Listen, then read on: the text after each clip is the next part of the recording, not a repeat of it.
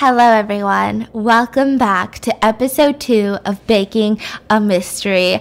If you don't know this voice because you're used to me screaming my head off in my YouTube videos, this my fucking podcast voice, bitch. What's poppin'?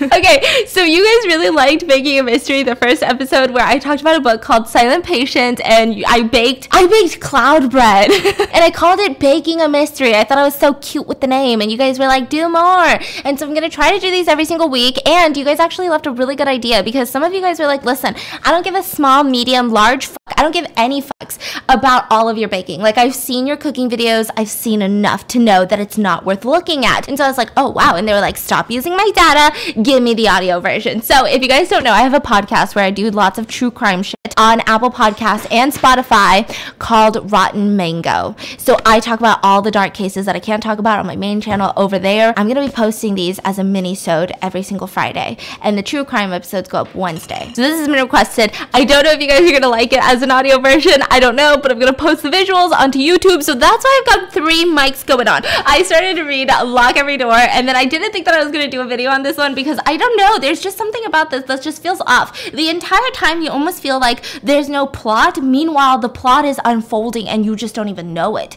Like, you don't even pick up on these small details, and everything points to the fact that there's this massive thing happening inside of this book, but you're just like, okay, like this is just kind of creepy, like an ambiance thing, but it gets so freaking wild. So we're gonna be talking about this. Spoiler alert, if you want to read this, don't watch this video. And we're gonna be making some strawberry faux nuts, which is a donut, but a faux nut, a fake donut. So if you hear clinking and clacking, it's the fake donuts. Let's get started. So this book was interesting. My fiance tried to read a couple chapters with me, like he was reading to me while I was laying in bed. And what did you think of it? It's pretty good. First chapter, yes. I'm hooked.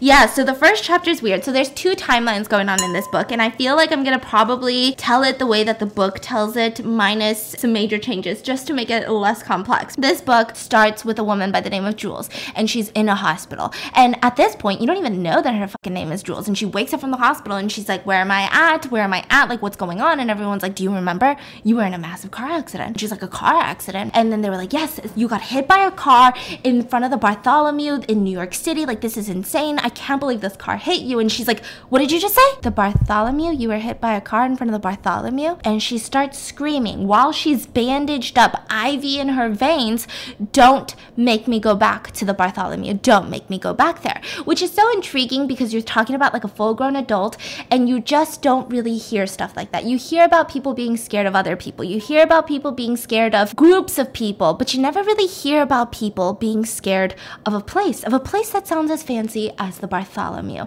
So in order for all of this to make sense, I feel like we have to get to know our main character. So our main character in today's story is a 25-year-old girl by the name of Jules. She has probably one of the most sad lives I've ever read.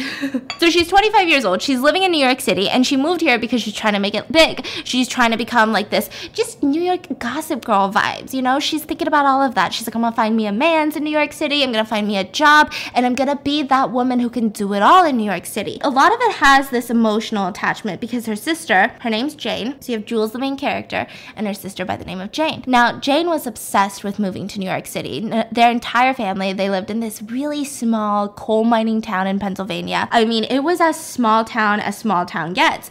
And so her sister Jane was always reading this novel called Heart of a Dreamer. And it was written by this woman by the name of Greta. And in this book, I mean, really, it just feels kind of gossip girly to me. So you have this girl by the name of Jenny. She's just living an average life, like Jenny from Gossip Girl. And all of a sudden, she gets letters from her grandma, who happens to be so freaking rich and happens to own a multi-million-dollar apartment overlooking Central Park at the Bartholomew. And she's like, come live with me. I want to get to know you, right? And then she's like, holy shit. And so she goes there, and she's going to these crazy parties, just, you know, dancing with all of these new rich suitors that are all like, marry me, Jenny, I'm Harry. I gotta freaking stop. Back to the mystery. She's living there, and she's just getting used to this life, and it's like this really beautiful romance novel. Not a bad thing in sight in the book. I mean, it's truly like Gossip Girl vibes, just the upper elite of the Upper West Side. So her sister Jane was obsessed with this book. They read it nonstop together.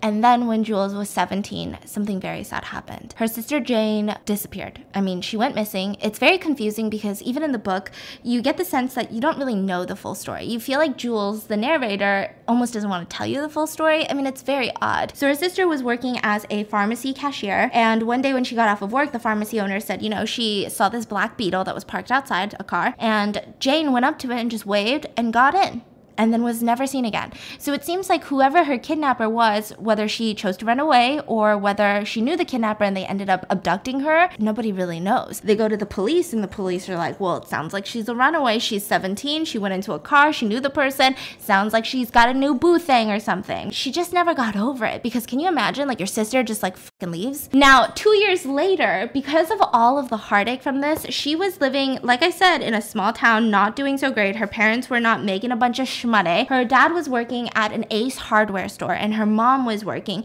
and her mom ended up getting cancer. Now, after she got sick, she just couldn't work anymore, so the dad got like 2 jobs. He took on extra shifts at Ace Hardwares, and then one day Ace Hardware closed down, which means all of those cancer treatments, all of that was being paid by the health insurance. They couldn't afford it anymore, and they just didn't know what to do. I mean, this coupled with the heartache of one of their kids going missing, it was just really bad. So it seemed like her mom, Jules's mom, didn't have a lot of time to live. Like, the doctors were not optimistic. And she came home one day when she was 19 years old, and her entire house was set ablaze, and her parents were both inside. Now she's heartbroken. She's like, what could have happened? We're gonna sue the gas company. We're gonna sue this landlord for giving us such a dangerous home to live in. Like, the gas must have exploded, etc., etc.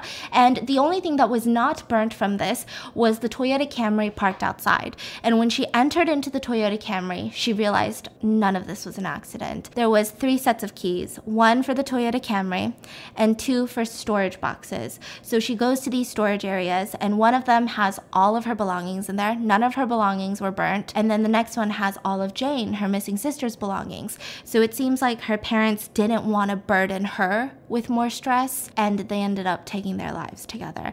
And autopsies were done. They both had overdosed after they had set the fire on painkillers that were prescribed to the mom.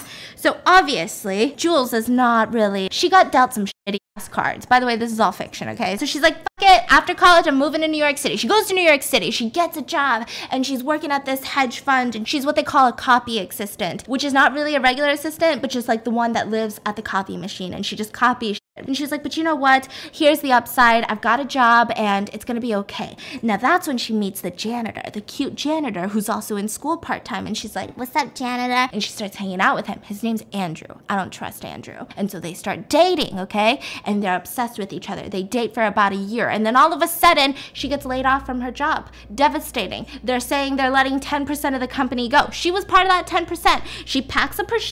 She goes back to the apartment that she shares with Andrew. And guess what? To make things worse, she opens that door and she finds him just whopping another girl. Whop. Bits. So she got cheated on. It was really bad. Yeah.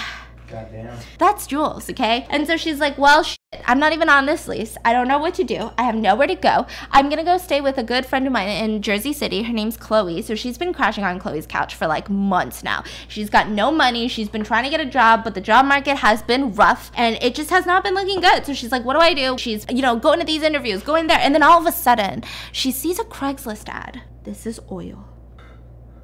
Ooh.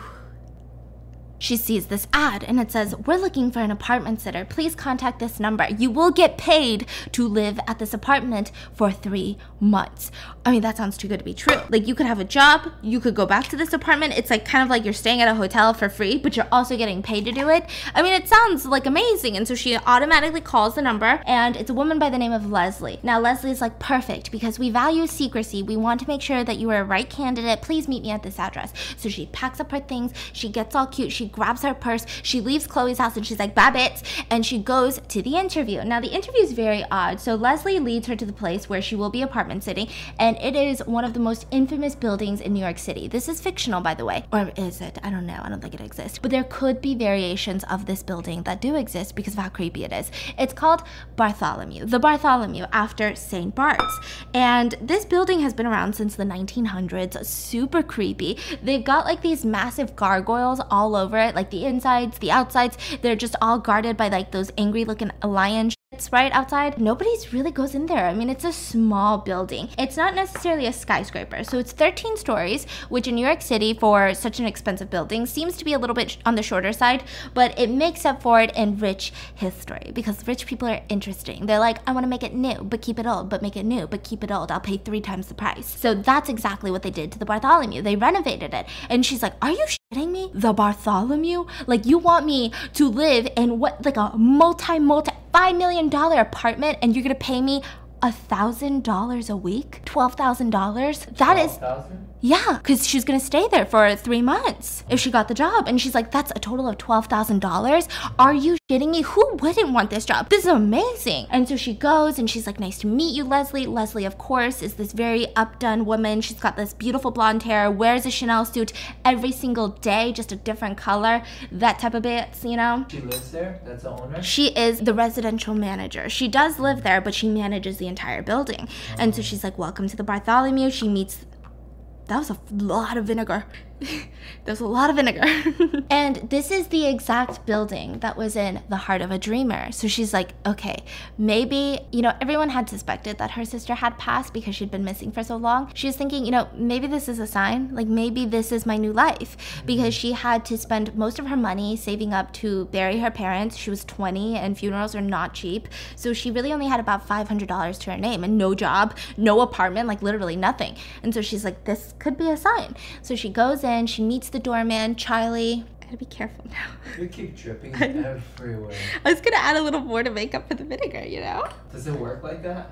In my head, it does. They go into the Bartholomew. Now, the Bartholomew is only 13 stories tall, and the 12th floor is very interesting, and that's the exact unit that she will be sitting, which is 12A. So there's only 2 units on the 12th floor, and both of them are 2 stories tall. So the entire building itself is 13 stories, but because there's only 12 floors, because, you know, units on number 12 are 2 stories tall. You get it. Let me just... She's gonna be apartment sitting unit 12A. Now, this is very interesting because 12A, this is such an old building. Did you know back in the day that the servants' quarters were usually on the top floor? So nowadays, the higher you go, the more expensive the rent becomes because you get a better view. But that's because we have elevators. But back in the day, there was no such thing as elevators. So imagine every day you have to bring all of your groceries, and every day you come back from work, you gotta walk up 12 flights of stairs. That's gonna be the cheap rent. So back in the day, the richer you were, the closer you were to the ground. You were more down to earth. Not anymore. So she was like, oh, this is exciting. You know, the kitchen's extra big because, again, it was the servants' quarters. They had to cook a lot. She's just watching this. She's looking at the view. There's Central Park. There's a gargoyle right outside that she could see through the window. She names that shit George. I mean, she's already just living that life. And Leslie's asking her, like, what do you think of the apartment? Do you like it? And it was so interesting because Leslie's almost asking her as if she would say no. Like, who would not like an apartment like this? Now, the one thing that I found very creepy about this apartment is that there's a dumbwaiter, and I had no idea what this was, but it's apparently like this box that travels between floors, and it has like this rope system. It's almost like a mini elevator, but you use it like a waiter. Like, you put food in there or you deliver other things in there like snacks, and it was only connected between unit 12A and 11A, which again is a little bit odd, but with old buildings there's always something odd about it. So she notices that and she's like, you know, I kind of like it, like the history. Like, I'm glad that they kept the thick history of all of this.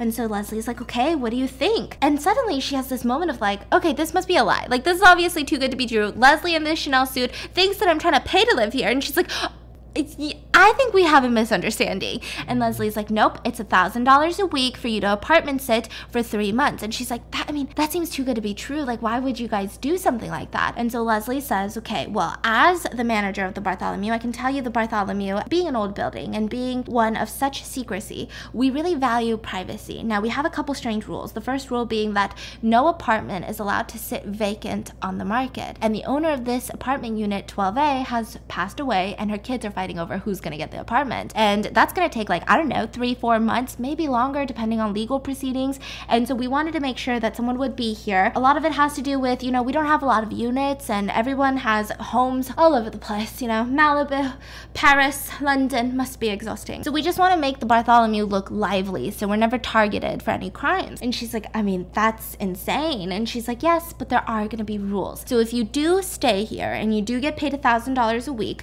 you can have absolutely no visitors. No boyfriend, no parents, nobody. And she's like, okay, I mean, that's okay. And then she's like, and on top of that, there are a couple other things. No smoking, no drinking, no posting the Bartholomew on social media. Because of how highly coveted, it's like a secret club in New York. I know there is one. I think it's called like Soho Club, which is super hard to get into in New York. I mean, I don't think it's secret. Everyone knows it exists, but it's like super pricey. You need a referral to get in, like kind of like a country club. And because the Bartholomew is like that, we don't want you posting on social media because of course all your friends are gonna be like, oh, I'm gonna get mimosas at the Bartholomew, and we don't want that happening. And the other thing is, don't talk to the residents unless you're spoken to. Now this one kind of feels like a slap in the face, but Jules is like, you know, I get it. Like, I'm getting paid to work here. Technically, it's almost like you're getting paid to be the doorman or the lobbyist. Of course, you don't want to be like, oh my gosh, Oprah Winfrey, like, how was your trip to Italy? Tell me more. What about your avocado garden? And so she's like, okay, I mean, I guess that's not that strange. So the interview continues, and now Leslie starts asking Jules about herself. And this is where all of my red flags start going off.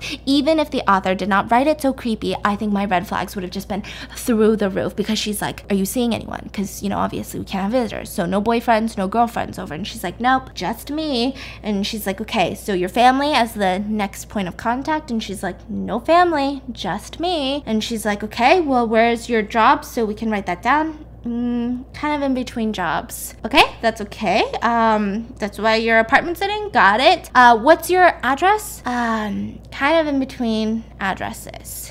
Okay, can we get an emergency contact in case of emergencies? It's just me. No emergency contact? No best friend? She didn't want to put her best friend down because she knew that her best friend was going to judge the shit out of her apartment sitting because, again, the Bartholomew has that big of a reputation. And so she was like, nope, just me. And so Leslie's like, okay. Any health conditions, pre-existing issues, like heart issues, allergies, anything like that? Why do you need to know that? Well, you don't have an emergency contact, so we just want to make sure that nothing happens. No, nothing. And so she's like, okay, well, sounds great. I just have one last question.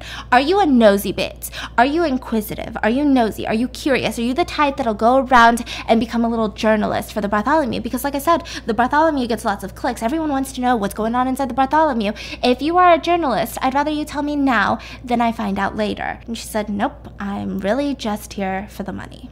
So she says, great, you can move in tomorrow. So she gets the job. She goes back to Chloe's apartment. She's freaking excited. And she tells Chloe everything. She's like, listen, I'm going to be moving in there. You can come. Well, you can't come visit, but it'll be amazing, you know, et cetera, et cetera. And Chloe's like, Jules, I don't know. Anywhere else, I would have been totally okay with it as your best friend, but the Bartholomew, like, do you know the shit that people say about the Bartholomew? I mean, it's crazy over there. And she's like, well, I'm sure all of it's just kind of a lie. It's all about, like, you know, getting clicks for all these, oh, haunted hotel, you know, YouTubers are stupid. She's like, no, the owner of the Bartholomew literally killed himself and he jumped off the roof of the Bartholomew, like it's cursed. And she's like, are you serious, Chloe? And she's like, do you remember my grandpa? You loved him. You thought he was a logical dude. Yes, Chloe, I remember your grandpa.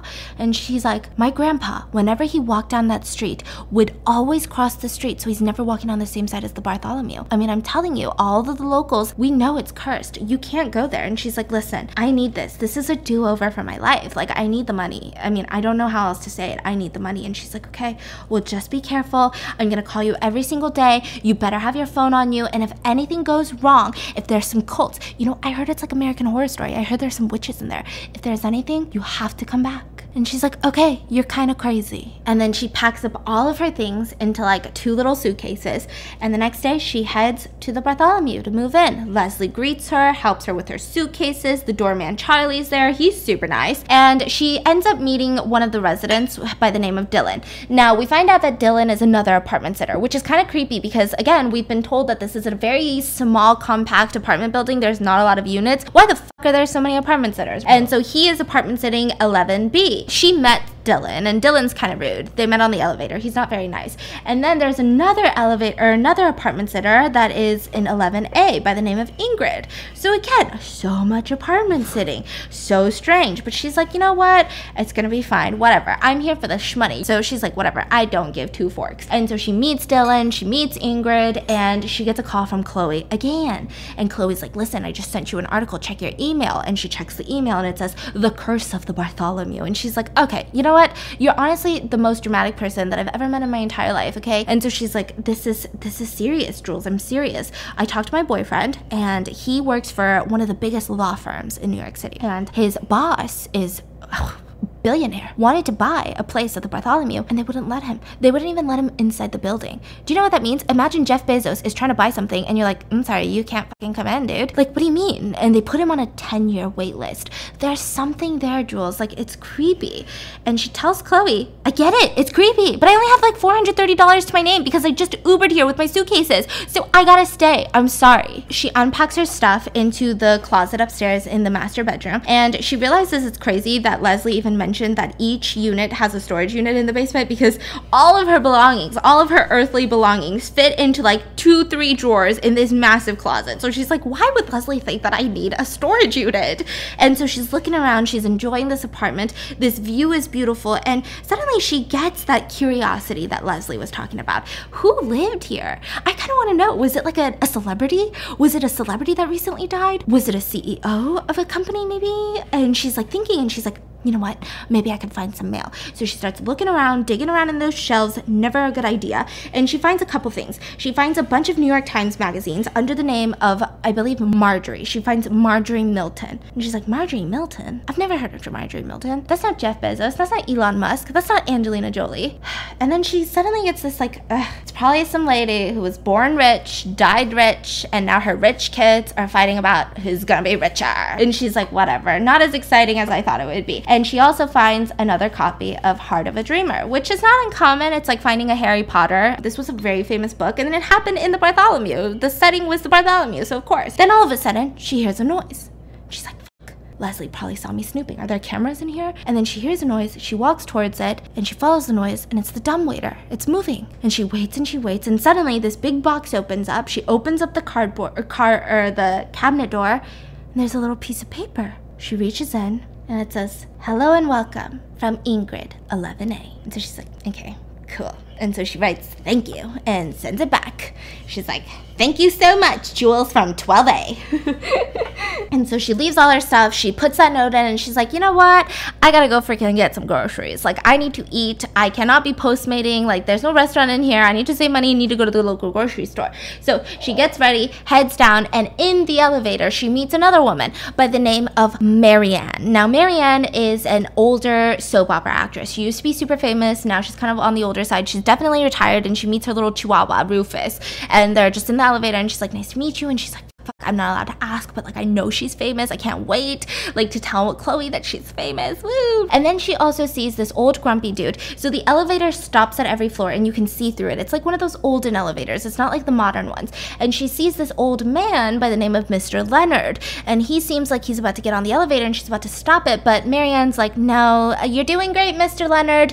We don't stop the elevator for Mr. Leonard. He suffered about like 3 heart attacks, so he takes the stairs every day.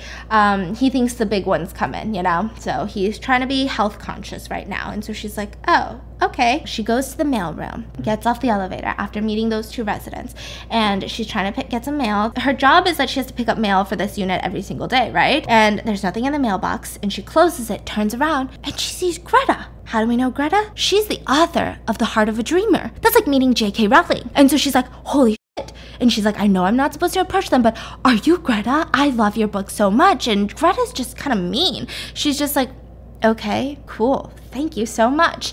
And she's like, no, I'm serious. Like, your book was my favorite book of all time. And Greta looks at her and says, then you haven't really read many books, huh? And she walks away. And she's like, whoa, that was, they say, never meet your idols, you know what I mean? She has all of this adrenaline because, you know, when just a normal person's rude to you, you're like adrenaline pumping, but then especially if it was like someone you looked up to is rude to you, you're like adrenaline through the roof. So she runs outside and she comes face to face with a signpost, and her heart stops because it's a missing poster. And it's not for Jane, but anytime she sees a missing persons poster, she automatically thinks of her sister, of course. And it said in big bold letters, missing, and I had a picture of a really, really pretty girl and all of the details, and contact this number, and she just couldn't help thinking about Jane on her walk to the grocery store. Now, at the grocery store, we start learning that not only does she not have money, but she has a lot of complex sad emotions, I guess, in the sense regarding money. And she's shopping and she's buying all these, cereals. She's buying frozen pizza. She got 4 oranges because produce is so expensive in New York City that she has to eat everything frozen, and then for nutrition, she gets oranges. And she was just trying to save as much money as possible. So she's buying all these things, and we learned that Jules and her mom had a really sad relationship. So one day, one of her rich friends came over, Katie, Jules's friends, and she was like in middle school. And Katie never really noticed that there was a, financial difference between the two families until one day, Jules' mom brought out some Fruit O's in the morning to eat instead of Fruit Loops. And Katie, her best friend, goes, "Oh, I don't eat those. Those are fake Fruit Loops." And Jules was like, "Mom, put those away, that's so embarrassing." And so then that night, Jules was like, "I don't want to eat this. No, I'm never eating Fruitos again.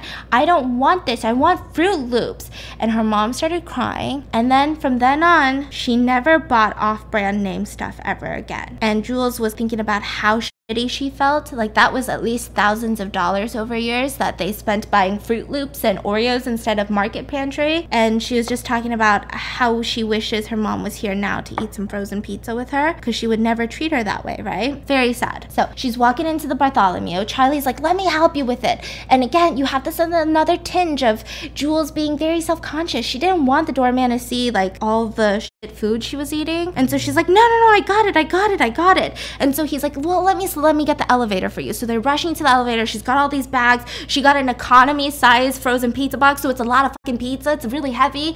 And so she's stumbling all the way over there. And then all of a sudden, Charlie's like, "Watch out!" And in comes Ingrid storming down the stairs, because the stairs are right next to the elevator. And she's on her phone with headphones, and she bumps into Jules, and all of her groceries go flying. It was really bad. Jules ends up bleeding on the arm a little bit. There's oranges everywhere. And she's like, "I'm not bleeding. Don't worry. It's just pasta sauce." And, Leslie came out of her office because she heard it all. And she's like, no, that's not pasta sauce. That's blood on your arm. And she's like, "Oh shit, this is so embarrassing. All my groceries, And you still realize that Jules is caring more about everyone seeing her groceries than she is about her bleeding arm. And it's really sad. She's like, "Well, we're going to take you to the ER. And again, Jules starts panicking. "I don't have money for the ER. I don't have health insurance." And she's like, no, I'm seriously fine. And she goes, "Okay, how about this? We have Dr. Nick, who also lives in Unit 12B. So he's your next door neighbor. He's a doctor. He's a surgeon. Why don't we go see his professional advice? And if you need to go to the ER, we'll take you to the ER." And she's like, "Okay." So they go to Dr. Nick's apartment, which is 12B. So she enters Dr. Nick's apartment, and the decor is really interesting. He's got gold snakes everywhere. He really likes snakes. Very culty shit. It's just a little bit creepy. But then in comes walking this 40-year-old handsome ass doctor, and she's like, "Listen, if I wasn't fucking broke, this would be like the heart of a dreamer. This would be a love story." You know what I'm saying? I'm bleeding. He's gonna be like, "I'm gonna stitch you up, rich girl," and I'm gonna be like, "Thank you, rich man," and then we're gonna get married. But then she's like, "But I'm broke and I'm not his type, so whatever, patch me up, bitch." So he's patching her up. They start talking, and she starts getting kind of nosy. She just kind of wants to know how he can afford such an apartment at 40. Most surgeons cannot. This is the Bartholomew. And he mentions, "This was my," he's a legendary resident, or what do you call it? No, his parents and his grandparents have owned it for so long. Okay, that's what I was trying to say. His parents and his parents and his parents have owned it. And he's like, "Jules, what's that short for?" While he's patching her up. And she's like, "Just Jules." And he's like, "Not Julianne or, anything like that? Juliana, just Jules." My mom said when I came out that my eyes were like jewels, so she named me Jules for short. And he's like, "Huh, this is kind of cool." And he's like, "I'm Nick for Nicholas." And she's like, "Oh my god, I'm so embarrassed." And so she gets patched up, she heads back to 12A, and inside the dumbwaiter is yet again another letter. This time was again from Ingrid, and she said, "I'm sorry about the arm. Meet me at Central Park in 15 minutes. What? She's like, "What?" And she's like, gave her the exact location, and she's like, "Really? Someone who just bumped into me, made me freaking bleed on the first time that I met her because she was on her phone. Now she's giving me a demand to meet her in Central Park? I gotta go." So she goes to Central Park, okay? And she meets Ingrid. Now, Ingrid was literally the opposite of what she was expecting. She was expecting someone to just be kind of like, "Hey, sorry about what happened. Thanks for meeting me at Central Park." But Ingrid was kind of like, I would describe that I would see myself a little bit in Ingrid. Nonstop talking, just wouldn't shut the up. And Jules was like, "Wow, I don't think I can handle this energy for too much longer." Ingrid is going on and on about how she really doesn't have any family, and she came to New York because she was trying to make it big in New York City, and she fell in love with a boy, but then the boy cheated on her, and she was like, "Fuck boys. Boys suck." And they're like, "Yeah, fuck boys. And they're just like talking on and on and on. And it's interesting because they start relating on the fact that they don't really have any family, they don't really have any boyfriends, they don't really have any people around. Very interesting, right? Yeah. And Ingrid at the end of their meeting was like, hey, don't you think that Bartholomew's kind of scary? And she said it so casually, and Jules was like, yeah, I mean, I heard the rumors, but they're just rumors, right, Ingrid? And she's like, yeah, no, that's what I meant, like just creepy rumors. And she's like, but you don't think it's super scary?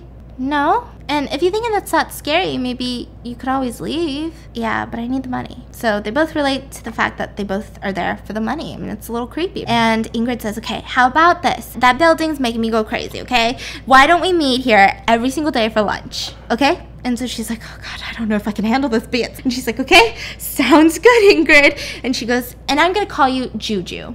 Juju? She's like, yeah, because, you know, lots of people say bad juju, but I know you're good juju. You got some good juju around you. I'm gonna call you Juju. And so they walk back to the Bartholomew, and now they're friends. They also exchange numbers. So that night, after all of this has happened, her arm is stitched up. She went to Central Park for lunch. You know, she met some of the residents. She suddenly hears at 1 a.m. a scream while she's trying to fall asleep. And Jules is a worrier. Jules is not the same person she would have been if Jane hadn't gone missing. So she's always worried about stuff like this. So she waits and she listens, and she thinks, that kind of sounds like, I mean, Ingrid had a little bit of a higher pitched voice, and that sounds like Ingrid. And I'm right on top of 11A. And so she's like, you know what? I can't do this anymore. You know, she was waiting to see if there was any laughter or TV noise afterwards. There wasn't. And Jules was like, for my sake, for my peace of mind, I gotta make sure, even if she thinks I'm crazy paranoid, I'm just gonna go knock on her door at 1 a.m. So she makes it down to 11A. She knocks on the door, and it takes a minute to open up, but Ingrid opens up the door, covering it, most of it, with her body. And she's like, what's wrong? And she goes, hey, nothing's wrong. And she's like, what? I heard you scream. No, you must have been watching TV. No, I heard you scream. I'm not watching TV. Why didn't scream? And it was just like an off-putting thing. Like, that's not how she expected her to act, because at the park she was all like, no, like I'm from Pennsylvania, I'm from then, and then all of a sudden she's like, why did it? And she's like, okay. I mean, maybe I did hear it. We're still meeting for lunch tomorrow, right? Yep, see you tomorrow. And she closes the door. I feel like this one's creepier than the other one. Yeah, there's so much. I feel like the first BAM, can I call it BAM, Baking a Mystery? The first Baking a Mystery I did, you kind of have a couple ideas right from the get-go of what you think this is going to end like, but this one is just weird. Yeah. You don't even know. And so then now we end up with another hospital. So this hospital, like, the time frame happened within 6 days. Within her moving into the Bartholomew, in 6 days, she ends up getting hit by a car in front of the Bartholomew. So now we're back at the hospital, and Dr. Wagner, who's her doctor, says, you know, what happened? Can you tell me more about the car accident? Do you remember anything? And she says, I don't remember much. I'm just so glad that I'm at the hospital and far away from the Bartholomew. And Dr. Wagner says, you know, I just have to ask some questions for our psychiatric team, because a witness did state that you ran out of the Bartholomew in a panic, and you didn't even stop when you saw oncoming traffic.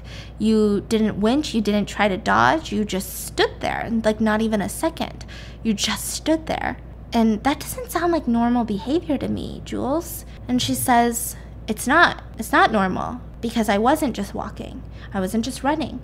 I was escaping the Bartholomew. And so the next morning, she goes to Central Park. She doesn't see Leslie for lunch. She's like, what the fork is going on? Why isn't she here? After yesterday's scream, this is not normal. So she goes immediately to 11A. She sent her 3 messages. And so she's like, whatever, I'm not going to wait here for lunch. I'm going to go to Ingrid and be like, what's going on? So she goes to 11A, knocks on the door, and Ingrid doesn't open. But this time, it's the apartment manager, Leslie. Leslie opens the door, and she's like, oh, Jules, what are you doing here? And again, it was a rule kind of a rule to not disturb the residents, maybe not the apartment sitters. It wasn't explicitly stated. And so Jules is like, oh, I was supposed to meet Ingrid for lunch, but she bailed on me. I was just trying to check up on her. And Leslie's like, yeah, I know. She took all of her things and she left last night without any notice. I mean, she was supposed to stay like 8 more weeks, 10 more weeks, actually. Can you believe it? She just left. And now we have this empty apartment. I mean, that's kind of rude, don't you think, Jules? And so she's like, why would she leave? She never mentioned leaving. Why would she want to have lunch with me if she knew that she was going to leave last night? That doesn't make any sense. And she was like, well, she didn't even leave a note. She packed up all of her things and she dropped the keys in the middle of the lobby on the floor. So rude. And she just left. Are you sure? if she dropped it, maybe she was in a hurry. Like, maybe she went to go hang out with a friend. Well, I don't know, but she took all of her stuff, so I don't know. I mean, I knew I shouldn't have hired her in the first place. She did not seem reliable at all. Hold on, let me stick these in the oven. Creepy. This one's so creepy. So she tells Leslie about the scream, and Leslie's like, well, I mean, nobody really heard anything. This is not the type of apartment complex where people hear a scream and then just kind of ignore it. So you're kind of on your own. And Leslie's like, I have so much to do. I'm so sorry, Jules. I need to find a different apartment sitter for this unit, so I gotta go. And so Jules is like, I need to get some more information. So she goes upstairs to 12A and she starts going through Ingrid's social media. She stalks her down on Instagram and sees that she had posted a couple selfies, and there was this dude who commented on one of them. She ends up messaging that dude and is like, hey, like, is Ingrid with you? Do you know where Ingrid is? And then a couple days ago, she had posted a picture of her copy of Heart of a Dreamer in front of the Bartholomew and said, just met the author. And so she's like, okay, I need to go ask Greta. I mean, obviously it's breaking the rules, but I don't give a fork. I'm too nervous. So she goes down to 10A. So as you can see, Jules lives here, then Ingrid, then Greta. And so Greta must have heard something. So she goes to 10A and she's like, Greta, have you talked to Ingrid? And she's like, okay, come in. Like, you are so annoying. I know I was so rude to you in the mailroom, but you need to chill out. And so she comes inside into Greta's apartment and she's like talking about how Ingrid's missing, blah, blah, blah. And Greta's like, listen, I have insomnia. I'm an old lady. I didn't hear jack shit. So your friend's not missing, your friend dipped, okay? And so she's like, no, I'm serious, something's wrong. And she's like, oh my God, you are too much. You are too much walking around with your little ideas about life. It's all a fantasy. And she's like, what do you mean? Heart of a Dreamer was such a good book. And she's like, yeah, it's the biggest lie I've ever told. This is what Greta says. That's not how real life works. Real life, you don't have a rich grandma who gives you a $5 million apartment out of nowhere and suddenly you're marrying rich people, okay? Heart of a Dreamer is all lies. That's not the real world. Get out of it. And so she ends up confessing, like, hey, sometimes people need a fantasy. Like, my life sucks. Like, I like your books because it helps me escape. And so Greta gives her one bit of a warning before she leaves, which is, listen, you seem like a gentle soul, and this place will eat you up and spit you out, people like you. And she said, New York or the Bartholomew? And she says, both. Now get out of my apartment. So then she goes to Nick's apartment, the surgeon who is also on her level, and she starts asking him, like, hey, did you hear anything? You know, I'm really worried about Ingrid. And I even asked Greta, and he's like, Greta? She tried to help you? And she's like, you know Greta? Yeah, we're both legacy tenants. Like, we've been here for ages. Like, our family has owned units in the Bartholomew for ages. She's kind of grumpy, a little grumpy, but it's fine. But I'm surprised Greta cared. And she's like, well, what should I do? I mean, she did mention that the Bartholomew was creepy. Do you know anything about the Bartholomew being creepy? I mean, you've lived here for so long. And he's like, oh my God, this is so annoying. Like, literally everyone talks about how the Bartholomew is creepy. But you know what? It's only creepy because news loves talking about it like it's creepy. Statistically, we have the same number of accidents, deaths, murders than any other complex that would be around the same age as the Bartholomew. I mean, people need to give it a break. And so she's like, oh, yeah, I know, but, you know, I was just wondering. And he's like, I mean, I get it. We have some creepy rules about no visitors for apartment sitters, and that's kind of why Erica left. Erica? Who's Erica? She was the apartment sitter for your unit before you? Oh, I thought I was apartment sitting because the owner died. Yeah, I mean, I think she was only here for like a couple weeks. She couldn't handle the rules. She just left one day. So, yeah, I mean, maybe Ingrid just couldn't handle the rules. Maybe she wanted to hang out with her friends. Maybe she wanted to be on social media. I don't know. But I wouldn't worry too much about it, Jules. And she says, okay, thanks. And she leaves. Now is the time she goes into Unit 12A, and she's like, I need to read about this article that my friend Chloe sent me about the curse of the Bartholomew. She starts looking into it. This is an old building. So the first incident that happened was during the Spanish plague, which I know that we've all been hearing a lot about that recently. And because of the poor ventilation in this entire building, and because the owners didn't really care, and the servants, they were just all huddled up into the same environment upstairs on the 12th floor, the one that she is currently residing in, there was about 24 people who died that was a part of the Bartholomew. And so she's like, ooh, that's a little creepy, but again, it's in the 1900s. Lots of people died from plagues back then, not anymore. So then she reads the next article, which is the fact that the owner of the Bartholomew ended up killing himself because he felt so guilty over all of the deaths that happened from the Spanish plague that he went to the rooftop, and in the middle of the daylight, in front of Central Park and all of the people running around, he jumped off to his death 13 floors. 100 people witnessed it. Now, the next thing that's creepy that happens is a man falls down the stairs out of nowhere and he breaks his neck and he ends up dying. And then in 1932, there was a wonderful movie actress who went into the Bartholomew. She lived there and she had an overdose. And then in 1944, a girl that worked at the Bartholomew, on her off day, she was found brutally murdered at Central Park. Her name was Ruby. And the interesting thing about her murder was not the fact that it was just brutal, but she had been cut open and a lot of her organs were taken out. And she was drained of her blood. And her heart was gone too. The murder weapon was unfound, and her organs were never found either. So this is really creepy. She starts doing more research on it, and it seems like all of these newspapers back in the day said that it all leads to a woman by the name of Cornelia Swanson. Now, Cornelia was a resident, and Ruby was actually working as Cornelia's servant back in the day. And Cornelia had ties to a woman by the name of Maria, who ran the Golden Chalice. Now, the Golden Chalice was known to be a cult. They were a satanic cult. So they practiced rituals and sacrifices, and it's never been confirmed. Nobody ever went to jail for sacrificing anyone or anything, but it's just a rumor. And so people always assumed that it was Cornelia Swanson that had something to do with her death. So much so that the police arrested Cornelia, and she ended up mysteriously dying in her jail cell a couple days later. All of it is so strange. So she's thinking, maybe there's some cult shit going on in here. Maybe their energy is fucking shit up, right? Then everything kind of quieted down until 2004, a wife murders her cheating husband at the Bartholomew. 2008, a robbery gone wrong. So you have this man who invites an escort into his apartment at the Bartholomew, and she ends up trying to rob him, and then they end up getting into a fight. She kills the owner. So there was another murder that was in 2008. And so if you tally all of those up, other than natural diseases like cancer or old age, there were about 30 weird deaths that surrounded the Bartholomew. But this happened over a century. But Ingrid leaving does make it a little weird. So she goes to the dumbwaiter, which is how she used to communicate with Ingrid, and she sees that a paper has been left with a key. And it says, "Storage unit, please be careful. Things are weird at the Bartholomew." And so she's like, okay, storage unit, all of the storage units are in the basement. So she travels down to the basement. She passes all of the storage units. Why would Ingrid need a storage unit? Why would I need to be careful? She opens up 11A storage, and inside is a tiny shoebox with a gun inside. And so she's like, what? Immediately she gets a phone call and she freaks out and she's like, fuck, is it Leslie? Is there cameras down here? Does she know I'm like snooping around? And she picks up and it's a dude by the name of Zeke, and he says, hey, you emailed me, what's poppin'? And she's like, I emailed you. You're like, on Instagram. You asked me about Ingrid. I haven't seen her. Why are you, what's going on? Is something wrong with Ingrid? And she's like, no, I just wanted to know when's the last time you saw her. And he was like a couple days ago, maybe 2 days ago. Are you guys dating? Why did you see her? Are you the cop? Like, why do you need to know? And he's like, I saw her because I'm an herbalist. I specialize in herbs. He's a pot dealer. And so he's like, I specialize in herbs. And she was looking for some herbs. And then she's like, okay, so what else? Did she say anything about the Bartholomew?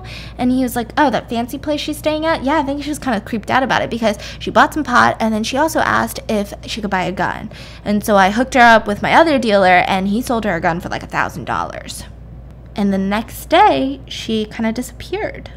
So weird, right? The day right after she got a gun? Yeah. So she goes back up to 12A and she text bombs Ingrid 6 times. Why did you leave me with a gun? Where the fuck are you? What do you mean be careful? What do you mean? Like, what's going on? And no response. And then there's a fire that happens. I mean, the fire is interesting. We're only going to be talking about the fire because it happens in the middle of the night. Obviously, Jules has trauma that's regarding fire because of her parents' death. And she ends up going to save Rufus, Marianne's dog, on the 7th floor because for some reason Marianne had left her dog. And so she went to save Marianne's dog. There was press outside, and it just kind of ruffled a lot of feathers in the press because, again, Bartholomew is super secretive. And there was a fire. I mean, it just all seems a little bit weird, a little bit strange. And so there were so many photographers. There were photographs of Jules outside of the Bartholomew covered in smoke, just saving Rufus the dog. Greta was in the picture. I mean, it was a show. So the fire had started on the 7th floor because Mr. Leonard, the old dude who used to be a senator, by the way, he was cooking something and then he had a heart attack and he couldn't turn it off and then it ended up burning. Thankfully, nobody died, but it just was a very traumatic experience. And then we get another flashback to the hospital.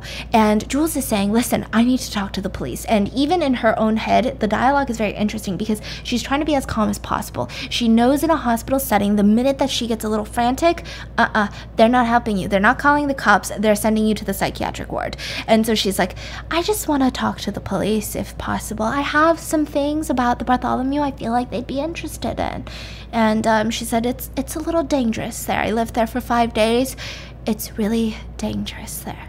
And so then finally she decides to text Chloe and she starts telling her all about, now we're back at the Bartholomew, and she's telling her all about Ingrid and she doesn't know what to do. She leaves out the part about the gun because it's too creepy, and she's like, what do I do? Where do I look for her? And Chloe texts her back and she says, listen, I think you need to stop looking for her.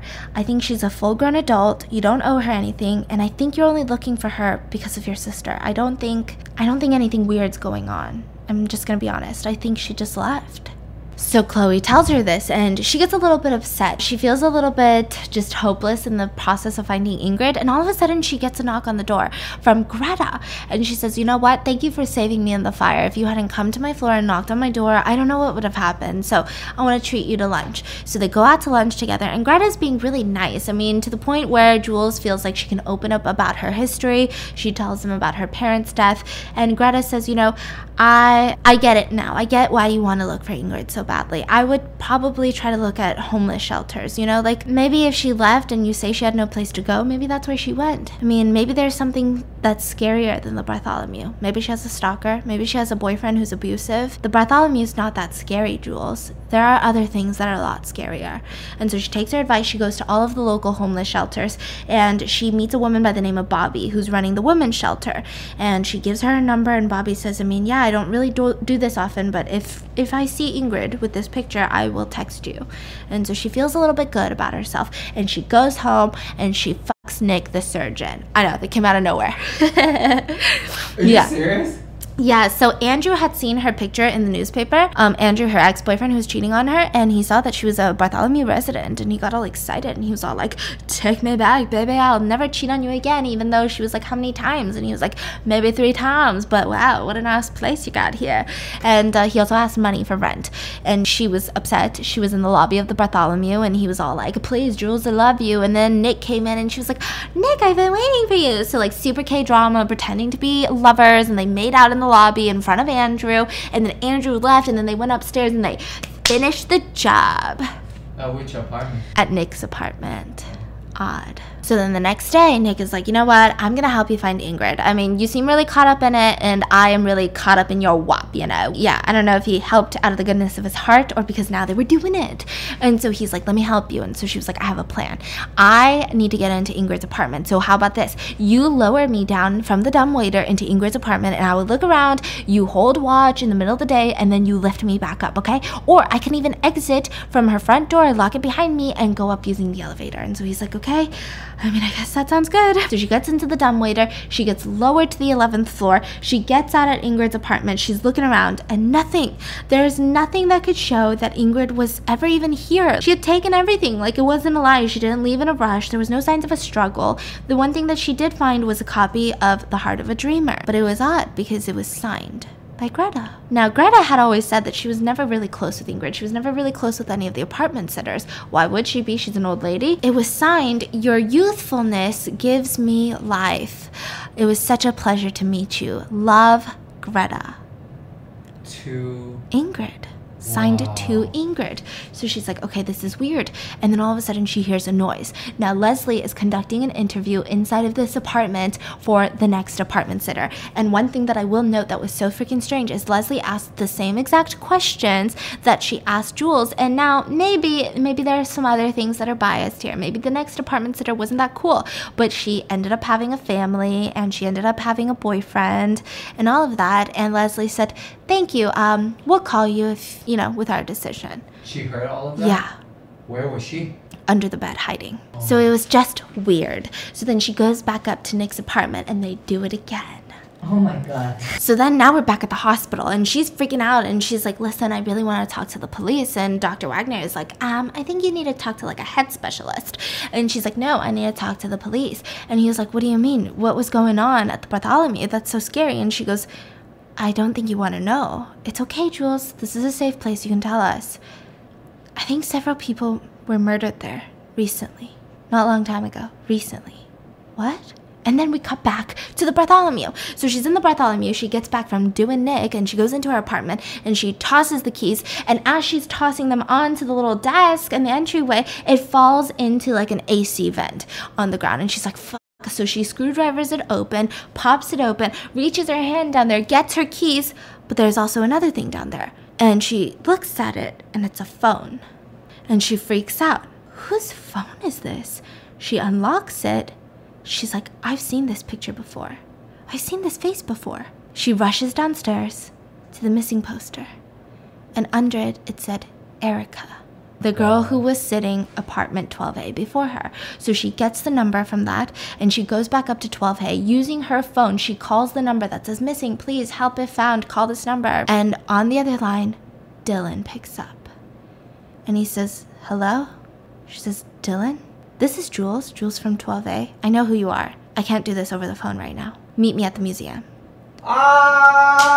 And so she meets Dylan at the Natural Museum of History. And she's like, you need to tell me everything. And he's like, I want to see her phone. And she's like, no, you're creepy. And so she's like, tell me everything, Dylan. And so Dylan's like, okay. So when I started apartment sitting, it was around the time that Erica was apartment sitting. So like maybe 3 months ago. I'm almost done. I have 3 weeks left. And we started doing it. I don't know if that's breaking the rules, but we kept it hush hush anyway. And one day she just disappeared. Like I had left her apartment at 12A and I went back to mine. And that day she was gone. And the next day I freaked out and Leslie said she just packed up her things and left because she didn't like all the rules. She hated not being able to have friends over, not being able to have family over. And Dylan thought it was weird because Dylan knew that she didn't have any friends or family. Like she was just there for the money and they just happened to get along. And so he texted her nonstop and she never picked up. She never called back. He had no way of getting in contact with her. The police didn't believe him either, by the way. The one thing that he did notice was that before she left the Bartholomew, she kept talking about how the Bartholomew was creepy. Like the recent days before she left, she kept talking about a Cornelia Swanson and how some shit was weird and the golden chalice. And I thought maybe she was just reading too much on the internet, but then she disappeared. And she was actually close friends with Ingrid. They had met too. And they would do lunch at Central Park together all the time. And then Dylan's like, but it gets weirder because I found a ring. And it's like a gold high school ring and it says Megan on it. And I found out by doing some research that she recently went missing maybe like a year ago. And she was apartment sitting at the Bartholomew. And so she's like, are you thinking what I'm thinking? He's like, I know. I think there's a serial killer that lives inside the Bartholomew.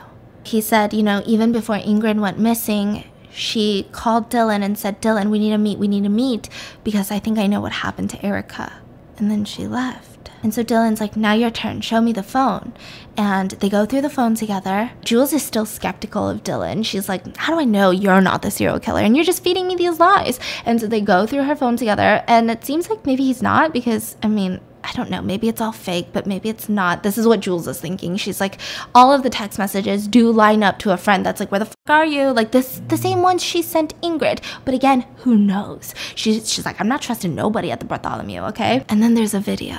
The last video, Erica, was seen recording herself. And when you're not a YouTuber and you're not Instagram storing and you're recording yourself as evidence, some shit's going down, okay?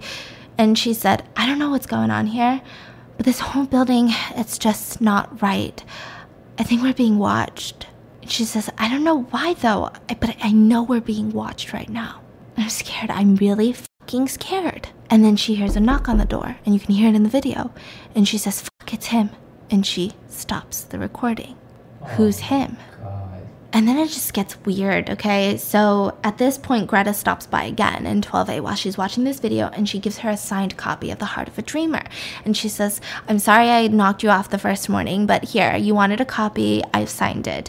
And she says, oh my gosh, wow. She opens it up and she freezes because it says, to Jules, your youthfulness gives me life. Such a pleasure to meet you. love, Greta. The exact words that she used for Ingrid. And she was thinking, you know what, maybe authors say the same exact bullshit for everyone, right? And she said, thank you so much. And then Greta goes, you know, this is very special. I don't really hang out with apartment sitters, and I never have ever given them a signed copy. And she says, never? Never. And then Greta leaves, and then she immediately texts Ingrid again, and she says, I know I've been blowing up your phone, but if you can read this, please text me back. I understand. I know why you left the Bartholomew. Call me. I know exactly what you knew. What? And then she gets a text message from Ingrid, and it says, hey, Jules, sorry, I've just been so busy. I got a job offer, and I had to pack up immediately, and I left my phone on the bus, and it just was such a struggle to get back. Sorry, I just saw your text messages. And so Jules is like, I don't believe you. She said that? Yeah, and she's like, I just want to make sure that this isn't some creep on the bus, you know? What's my nickname? And she says, that's a trick question. Jules is your real name. Do you know who it is now? Do you know? Yeah, the apartment, what is it? The surgeon Oh, the that surgeon. stitched her up. What does Jules stand for? So immediately after that, she doesn't text back and she starts freaking out. And almost as if he knew, Nick comes and knocks on her door. So she immediately texts Chloe, pretends she's not home, and she says, I'm in danger. I need to leave this place now. Oh. Text her Chloe, best friend, right? Not Ingrid. Chloe won't pick up. She's freaking out. And she has no money. So she has like $30 left. She had spent a bunch of money. Chloe's not picking up. She can't go to Chloe's. She doesn't have a key. She doesn't know what to do. And so she says, okay, I have to wait till the end of the week to get paid $1,000, and then I have to leave. In order to leave, I have to stay, was her logic. And so he's knocking. She pretends she's not there. She texts Chloe. And so she's like, I know Chloe went on vacation with her boyfriend recently. Maybe she's still there. I need to stay to get this money so I can go to a hotel. And then we're flashed back to the hospital. And the doctor's like, what do you mean? Like, there has literally been no news. I just Googled it, Jules. Like, were you on any medications? You know, he's very skeptical. And she's like, oh my God, get my phone. I need to get my phone. Do you have my phone? And he's like, no, it wasn't with your stuff when you came in. And she said, that's how he's doing it. That's how Nick is killing everyone. He uses their phones. That's why he has Ingrid's phone to lure me in, to try to kill me. He's a serial killer, and he's going to get Chloe next. And so the doctor's like, okay, we're going to go get the psychologist. We'll be right back. Now she starts Googling the dead owner of her apartment because maybe she has answers. So she looks into it, and turns out Marjorie Milton is actually not fucking dead. She's alive, and she runs the Guggenheim Museum. So she's like, what the fork? It's just a rich lady. So she finds her address. She stalks the shit out of her, knows that she loves to walk her dog in Central Park, stakes out her apartment, and she approaches her, and she's like, you need to tell me what happened when you lived at the Bartholomew. And she's like, what do you mean? I never lived at the Bartholomew. And she's like, you're lying to me. And she's like, why would I be lying to you? And they get into a little bit of an argument, and Marjorie, this elderly woman, is like, let go of me. What is wrong with you? Let go of me. And then she tugs on her shirt, and on it is a gold serpent, like the one that were in Nick's apartment. Oh, She freaks out. wow. She goes to the local library. She starts looking up, what does a gold serpent mean? And this one was interesting because all of them are the same. It's not like the Gucci, like it looks the same. It was eating its own tail. So it was a figure 8, and it was eating its own tail. And she looked into it, and the sign of a snake eating its own tail means life reborn. And so she's like, what? And then they all had like tiny gold accents. So she's like, fuck, the golden chalice. Oh my God, the golden chalice. It's a cult. This is their cult's label. She does some more research. She looks up the golden chalice at the library. And it was known, there was tons of reports saying that the golden chalice, this entire cult with Cornelia Swanson and her lover, Maria, they would get young women and they would cut them open like they did to Ruby and drench their blood into a golden chalice. And then they would have a ritual, and that would keep them forever young, almost like Pizzagate. Anyways, I'm scared. And then all of a sudden she gets a text message from Bobby from the shelter and says, hey, your friend Ingrid is here. So she runs to the shelter, and sure enough, it's fucking Ingrid. She's not missing. She's not been sacrificed to the cult. So she's like, Ingrid, what the hell is going on? We need to talk. And so Ingrid is like, oh my God, Jules, I can't believe you were looking for me. Like, I'm so scared. We need to go. We need to go. You need to leave the Bartholomew right now. And she's like, no, I need to get my $1,000 so I can leave. And she's like, no, you don't get it, Jules. And Jules goes, no, I do get it. And she goes, listen, I'm sorry, you're gonna hate me. Why would I hate you, Ingrid? The day that we first met, I wasn't on my phone. Leslie paid me a couple $1,000s to cut your arm. What? Wait, what? Yeah, Ingrid, you know how Ingrid bumped into her Oh. and she's like, what? Yeah, she paid me to cut your arm. Who's Leslie? The apartment manager. Why would she do that? I don't know. I didn't ask, and I didn't know you, and I felt so bad about it, especially when I got to know you in the park, but I was so scared of the Bartholomew. I needed the money to get out of there. And when it came down to it, Nick was in my apartment that night when I had texted Dylan. I was supposed to meet him in the basement to tell him about everything and tell him about what I knew about Erica and about Cornelia Swanson and about the Golden Chalice and all of these things. And Nick was in my apartment. I don't even know how he got in there. I don't know. And he kept threatening me, and he had this gun, and he kept telling me, like, if I don't struggle, it's gonna be easier, and don't try to fight him. And that's when you knocked on the door after I screamed.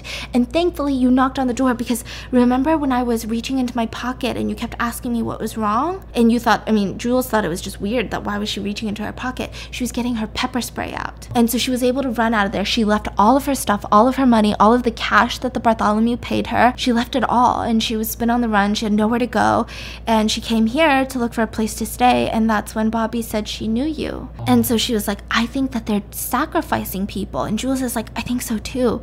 And she was like, and I also read they do it like for a blue moon or something. That's when Ruby, the first person, died long time ago in like the 1940s. And she's like, but that doesn't make sense, Jules. Like the 1940s, like how can they still be alive? And she's like, I think Greta is Cornelia Swanson.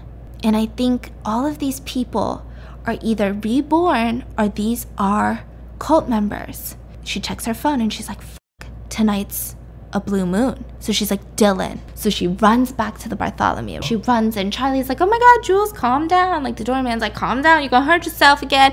And she's all like, listen, bitch, I'm fucking leaving. I'm getting my ship and I'm leaving because I got a job in Brooklyn and I got an apartment in Brooklyn. So I'm gonna go to fucking Brooklyn. The Upper West Side is not for me. So she say that? Yeah. So then he's like, oh man, I'd hate to see you go. And so then she runs to go get Dylan. And so she runs to 12A, opens the door, and Nick is waiting inside. And he has a stun gun. And she's like, I need to get that gun that I left in the kitchen, you know? And he's all like, that gun? I know you texted Ingrid about the gun. I didn't know she had a gun, but I took the gun. It's not safe to have a gun in your apartment. And she's all like, okay, I need to go. And he's all like, no, if you don't resist, it's gonna be much easier. You know, typical serial killer bullshit. And she's all like, I'm gonna fucking go and I'm never gonna come back and you can go screw yourself. And she starts running down the stairs and he starts running after her and a huge battle ensues. And then she makes it to the lobby, and as she's about to book it to the door, Charlie bumps in front of her and says, I'm sorry, they told me it was gonna help my daughter. Sorry, I can't let you leave. So then she was like, whoa, that's insane. And so she knocks him out. She like pushes him aside. She didn't knock him out. I think a part of him wanted her to, right? And so she makes it onto the street and runs straight into oncoming traffic and was then taken to a hospital. That makes no sense. She wants to get hit by a car. Well, I don't know if it happened because she wanted to or because it was like the direct path. Oh. Now we're in the hospital. So the doctor is like, I'm gonna go get a psychiatrist, okay, Jules? Just hang on tight. We're just gonna do a small evaluation and everything's gonna be great. And then we can call the cops after this, okay, Jules? And so he leaves. He's going to get the psychiatrist. And she's like, that shit, I don't need a psychiatrist. She's like, I gotta go find Ingrid. I gotta go find Dylan. I gotta go find Chloe. I gotta go find everyone. And so she pulls the IV out of her arms dramatically and she's crawling fucking out of that hospital room. And it's just so many hallways. Hospitals have so many freaking hallways, right? And she opens a door and it leads to a kitchen. And she's like, fork. And she's like, maybe there's a phone I can call Chloe. And she walks into the kitchen and she's limping. And she looks up and there's a painting of a snake. That's eating its own tail. And then she wakes up again because she was knocked unconscious. They drugged her up, okay? She wakes up and inside the room is Dr. Wagner and Nick. She knows something's wrong. She has bandages all over her body, places that weren't there before because she had gotten into a car accident and they were just on her head. But now she has bandages on her tummy. And Nick says, good morning, Jules. Thankfully, the surgery was a success. Everything went according to plan. She's like, what surgery? What surgery? And he goes, anyways, take your pills and we'll be back to check up on you. And that's when Greta limps in. Greta was also in a hospital gown. And so Jules is like, okay, are we all like getting fucked over by the Bartholomew? Like, what's going on? And Greta says, listen, I just want you to know something. I never wanted it to be you. I wanted it to be Ingrid. You were so nice and you've been through so much in life. I didn't want to add more things, but Ingrid ended up running away, and they said you were a match. A match? So apparently, Greta needed a kidney transplant. Bruh, all of that for a kidney transplant? Nope, because Nick comes back in. He says her liver is going to Marianne, the old actress, and her heart is going to Charlie's daughter. So she's gonna die. They're talking about... Yeah. So Jules. Nick tells Jules. Your liver. Yeah. Okay. And Jules is like, what? And he says, I am a Bartholomew. My last name's Nick Bartholomew. And my great-great-great-grandparents started this because they realized that in America, there's something messed up. I think like there's 8,000 people just alone in the US that die waiting for transplants. And think about it. Some of those people are intelligent. Some of them could have been surgeons. Some of them could have been, just life-changing people, authors, screenwriters, just wealthy people, and they die because it's the same system for everyone.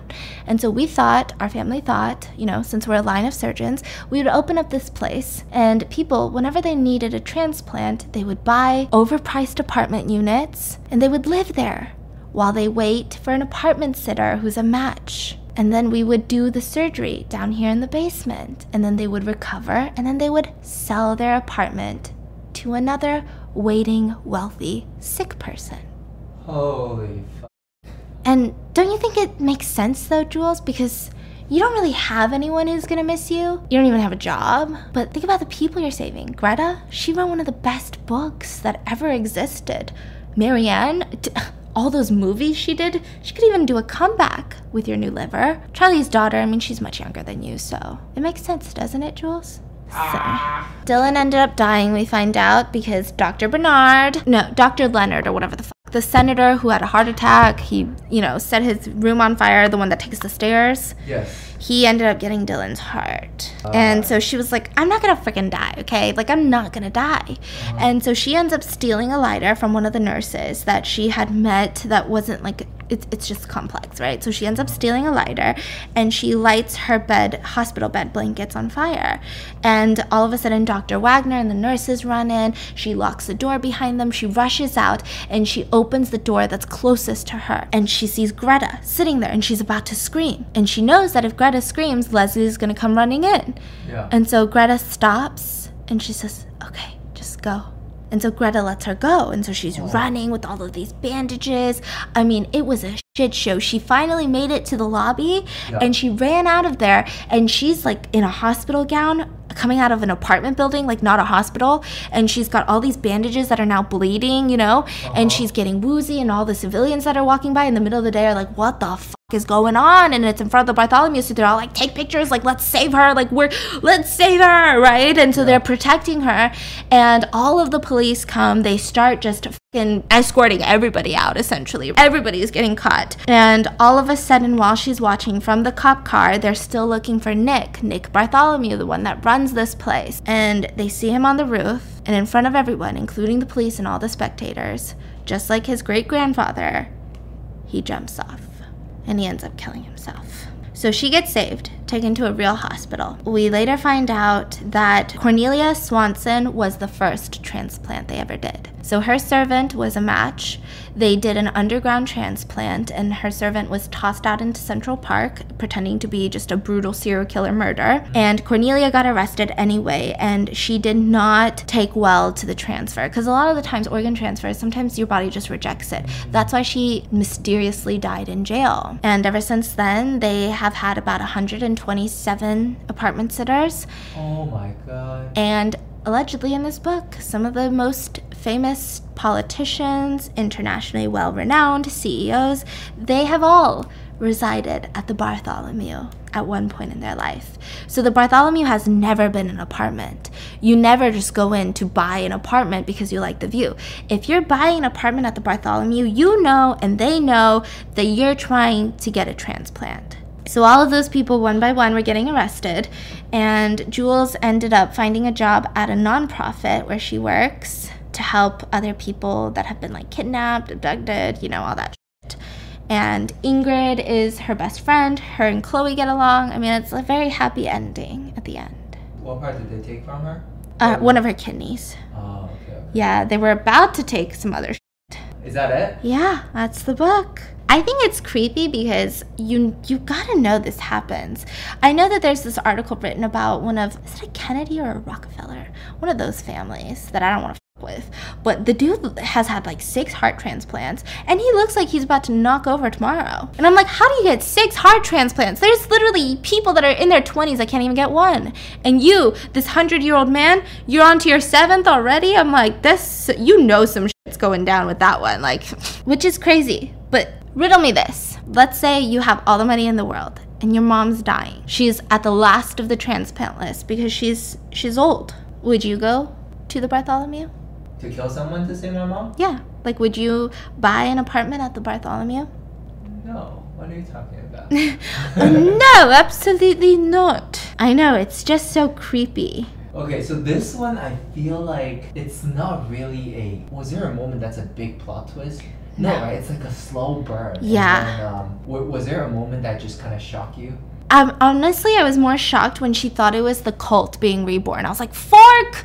I don't like shit like this. I was like, no, Jules, no! Like, I find it hard to read because I don't find it as believable. Meanwhile, I'm like, Goddess Kirk. I don't know why. For some reason, I don't like to read it. Maybe just because it's like cheating. Yeah. But then, like, the organ transplant was very weird. And when I was reading it, I did feel like maybe it was a little cheap.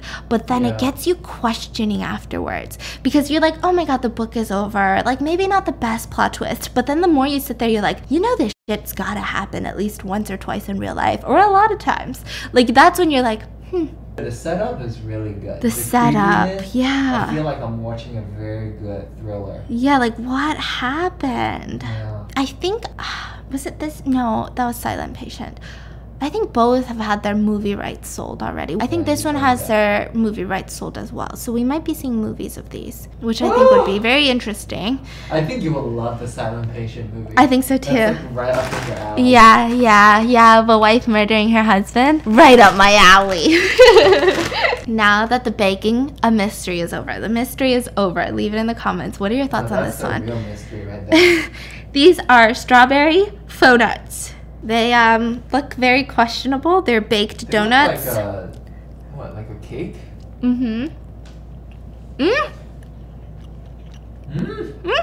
Wow. Surprisingly delicious. Delicious. It's nothing like a donut. That's why they're called fake donuts, faux nuts, because they're not fried. That's delicious. It's good. The strawberries are yummy. Really good. Wow. Oh, it might be the best thing you ever baked. Bruh, you ain't even seen what I got planned for next week's episode. Bruh. I'm just kidding.